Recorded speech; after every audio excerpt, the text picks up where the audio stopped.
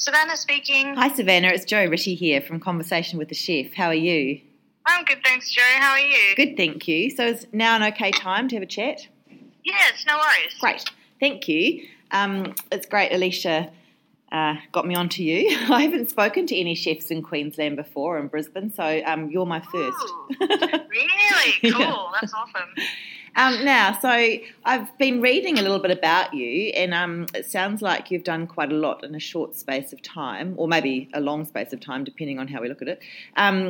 Because you started cooking quite young, and you seem to be one of those chefs that perhaps just always knew what you wanted to do. Is that right? Yeah, definitely. I mean, I'm only 24, so I think I've packed quite a bit into, like, not a crazy amount of time, honestly. But, yeah, I've definitely known that cooking was something I wanted to do since I was very young. Yeah. Always used to cook at home with my grandma and my parents. It was always, like, food was always the centre of our house. Yeah. Is that a culture? Yeah. Is there a cultural background there? Yeah, South African, actually. My mum was born in Zambia, and my dad's from Roma out in Western Queensland.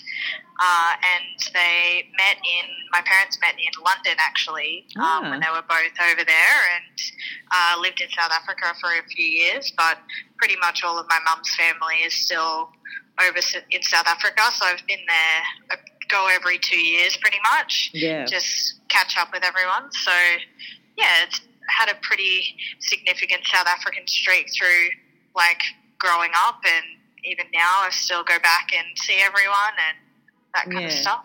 Yeah. And is that a cooking style that's do you still enjoy cooking that way, or is it something that you've got nice memories of the cooking? It's mostly just, I see a lot of similarities between South African and Australian cuisines, just because both countries are still pretty new with lots of, like, influence from other cultures. So, like, I see a lot of similarities between Australian cuisine and South African cuisine, and definitely have a lot of, like, fond memories of, in South Africa they call barbecuing braai. Yep. So, like, a lot of, we have Aussie barbecues and South African braais, and, nice. it's just, lots of outdoor dining by the pool and that kind of stuff when I was growing up, which is nice. That's great. Yeah. And now you're in a region that's pretty famous for, there's a lot of seafood, isn't there, and really great produce, perhaps from the hinterland and so on. That's a good thing to be cooking with. Yeah, definitely. I did my apprenticeship in southeast Queensland, in Toowoomba. I started working in a French degustation restaurant as my first kind of job. But lucky being in Toowoomba, we were right in the middle of the Lockyer Valley, so we had amazing fruit veg, and of course John Darien and, like, the surrounding kind of outer towns of Toowoomba have amazing beef. See, like, the stockyard long fed, that all comes from John Darien, which isn't too far from Toowoomba, and of course Schultz's Pig Farm as well. So just, like, super lucky when I was an apprentice to just use, like, be able to be exposed to so much amazing produce. So, and I've been lucky just to continue working with it as I've moved to Brisbane, and there's not a lot of, hard work that needs to be done when you have such amazing food to cook with. Yeah. Just need to keep it simple, keep it, like, sophisticated, and just, like, let the ingredients shine through for themselves. Yeah, and I was reading that you've already got a bit of a work smarter, not harder attitude towards your cooking, which is good because we read a lot these days about people, chefs burning out, or there's this big trying to get the balance between putting in the kinds of hours that chefs put in and then putting in the right kind of hours. So it sounds like you've already got that worked out. Yeah, it's definitely it's like such a fine line to walk, and it's something that's been said to me since I was really young, just like chefs burn out, there's no good chefs over the age of 30. You know, like I think I almost got scared out of chefing when I was really young. So everyone was like, you're going to be so tired, you're going to work 100 hours a week every single week until you just can't work anymore. And I was like, no, like that's crazy. That's not sustainable. Yeah. And so I've definitely tried to adapt like a mantra for kind of every aspect of my life, just to look at, like, analyze what you're doing, do it smarter. Like, you can still do amazing stuff, just work smarter, and, you know, you won't burn out. You can always do something. You can always do something new and clever and sophisticated when you're just doing it in a really clever way. You know? Yeah. So where do those ideas come from for you? So obviously, it sounds as though you're very inspired and by and have a connection to the ingredients, just the fresh, good ingredients. But where are you getting your ideas? Are you getting them from people you've worked with, from books, from Instagram? Like, where are you most inspired? I've done a lot of reading over my 10 years of cooking. I think this year I started my apprenticeship when I was 14. Wow. So I have about 300 cookbooks at home. So I love reading and seeing what people are doing all around the world. Definitely get inspired by people I'm working with. I love working with like-minded chefs who are passionate about produce just as the same way I am. Chefs who love being innovative and, you know, doing amazing stuff like that. But yeah, lots of reading and lots of chats with local chefs around here. We've just had a bunch of great restaurants open, and people are usually happy to have a chat. And Brisbane's still quite small, so everyone still knows each other and that kind of stuff. But there's a great sense of community in Brisbane in hospitality. Everybody knows each other. Yeah, that's great, because I think that's what it's all about, really, isn't it? I mean, hospitality is about connections with people, and not just with the people that you're feeding, but also with those around you. And I think it makes it a much nicer experience for everyone. I think if there's that sort of nice circle of community and appreciation and all of those things. It's not crazy competitive, you know. We're not we're not going to slam any other restaurant for anything. It's not about that. It's more just how can we, I think the food culture in Brisbane's really growing at the moment. It's pretty, it's a bit of a special time. But, yeah, it's, there's a massive sense of community here. It's really nice to be a part of. That's great. And it sounds as though Stokehouse Q is really going from strength to strength as well.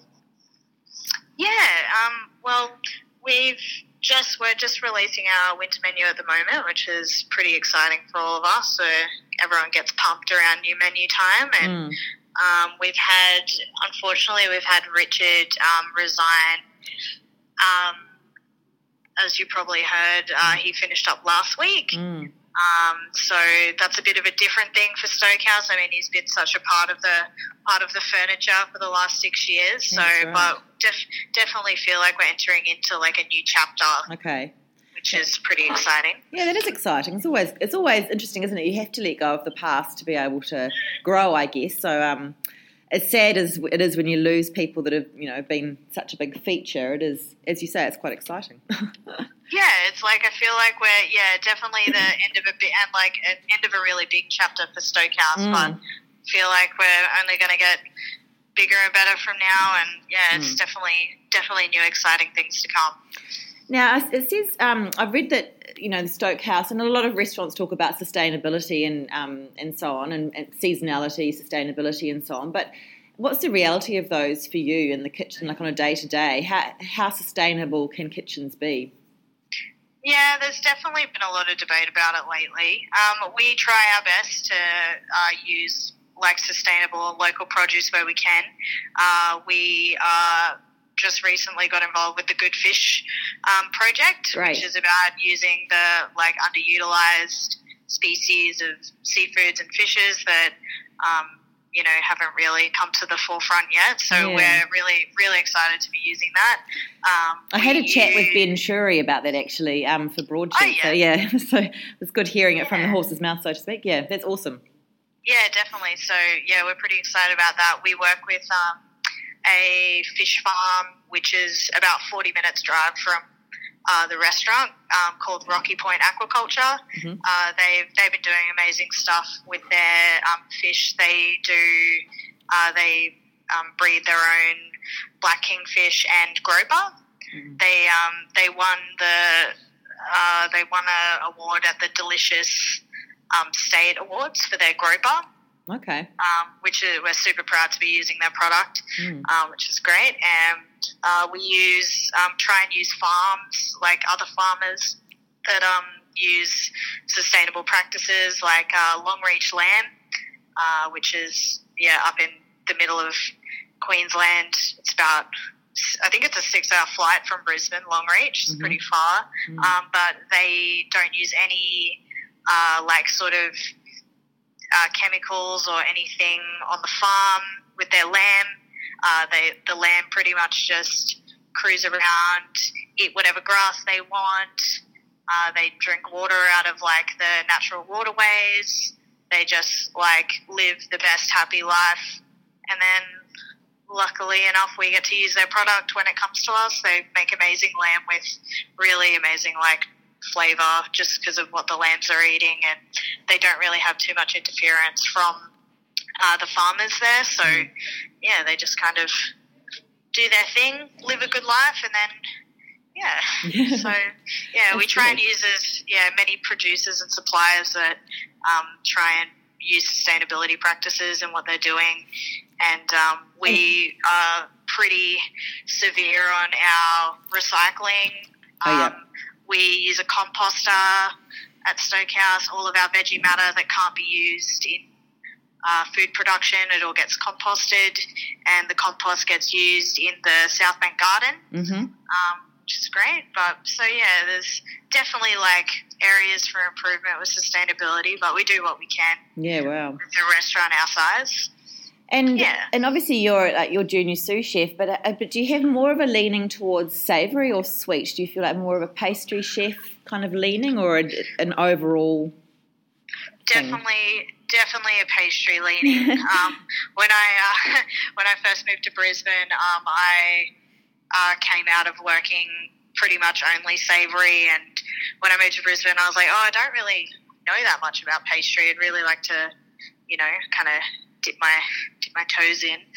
So I started working at Chester Street Bakery, and worked there for about 18 months, which is, it's unfortunately closed now, but I learnt a lot there about pretty much, considering I knew almost nothing when I got there. But I had in the end I was baking anything and that kind of stuff. And after I worked at Chester Street, I moved to Stokehouse as I was a chef de partie on pastry section here. So I continued my pastry when I got to Stokehouse, and then as I started kind of moving up through the kitchen, I started leaning away a little bit, but definitely I have such a sweet tooth. It's sometimes a problem, sometimes problematic. That's great. And I see that you're on the judging panel for the Royal Queensland Food and Wine Show, for the cheese and dairy part of it, is that right? So I was involved in that this year and last year, judging cheeses, ice creams, and other dairy products, anything else that gets entered into the show. Usually there's a few yogurts and flavoured milks and that kind of stuff. So what are you looking for on that? How are you judging the product?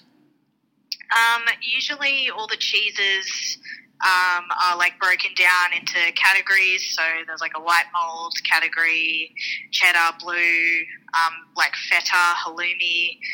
So all of the products that get entered get judged against, the same kind of category kind of thing. And, we basically judge on quality, taste, how it's packaged and sold, the presentation of the cheese, that kind of stuff. And, similar to the Sydney show and, Melbourne the Melbourne Food and Wine and the Grand Dairy Awards. Winners in the categories that get over a certain amount of points. Everything's marked out of 20. And basically, depending on how high it ranks, it'll get either a gold, silver, or bronze medal. Yeah, wow. Okay. Yeah. It's pretty good to be part of that. Yeah, it's been so exciting. I love cheese so much. It's like, it's one of those things that, you know, I totally understand how sommeliers can get obsessed about wine. I get obsessed about cheese in exactly the same way. Like, there's so much love and like so many things that go into making cheese that can, you know, make it amazing or make it not so amazing. And there might just be the tiniest bit of variance from year to year. It can make a completely different product or that kind of stuff. So, but yeah, it's been great being a part of it. It's cool. a lot to learn. Yeah. I thought I like knew a lot about cheese, and then last year when I got to the judging, I was like, oh my God, I have so much to learn. But it's amazing being a part of it. There's a lot of Russell Smith is the chief judge at the RNA Awards, and he usually does the Sydney Food Awards as well. He has taught me so much. It's been amazing to be a part of the judging with them. That's awesome. And so it sounds as though you've been working very hard over the last 10 years. Have you had a chance to travel and try the food in other countries? Yeah, I've definitely been around South Africa a few times. I went to Europe in 2013. I did France, Holland, Ireland, England, Scotland, and I think that was it for the Euro trip. Pretty impressive. And, I went to Singapore last year and did a little food trek there, which was amazing. And I've been to Thailand and Cambodia once as well also. So, yeah, my first ever job was actually in a Thai restaurant, like my first kitchen hand job. I worked in a Thai restaurant and cut up many vegetables for stir fry until my hands couldn't take it anymore. But, so I've done a bit of travel, but definitely more to see. And what was your favourite eating experience? Sorry? Your favourite food experience overseas? Ooh, overseas? Honestly, I'm going to have to go last year when I went to Odette, which is in Singapore. It's a 2 Michelin star restaurant. That was like nothing I've ever seen before, just from the service to the food to the presentation, like the decor of the restaurant. I've never experienced anything like it. It was amazing. Yeah, okay, wow. Yeah, I ate this amazing pigeon with black garlic and Campot pepper. Wow. It changed my life. It was so delicious. Yeah. So good. Yeah. I love it though, because sometimes when I speak to older chefs, you know, they can and chefs all say that there are still things that that impress them, but I think the older they get, sort of the less blown away or the less life-changing it is. It just becomes, you know, just about deliciousness and so on.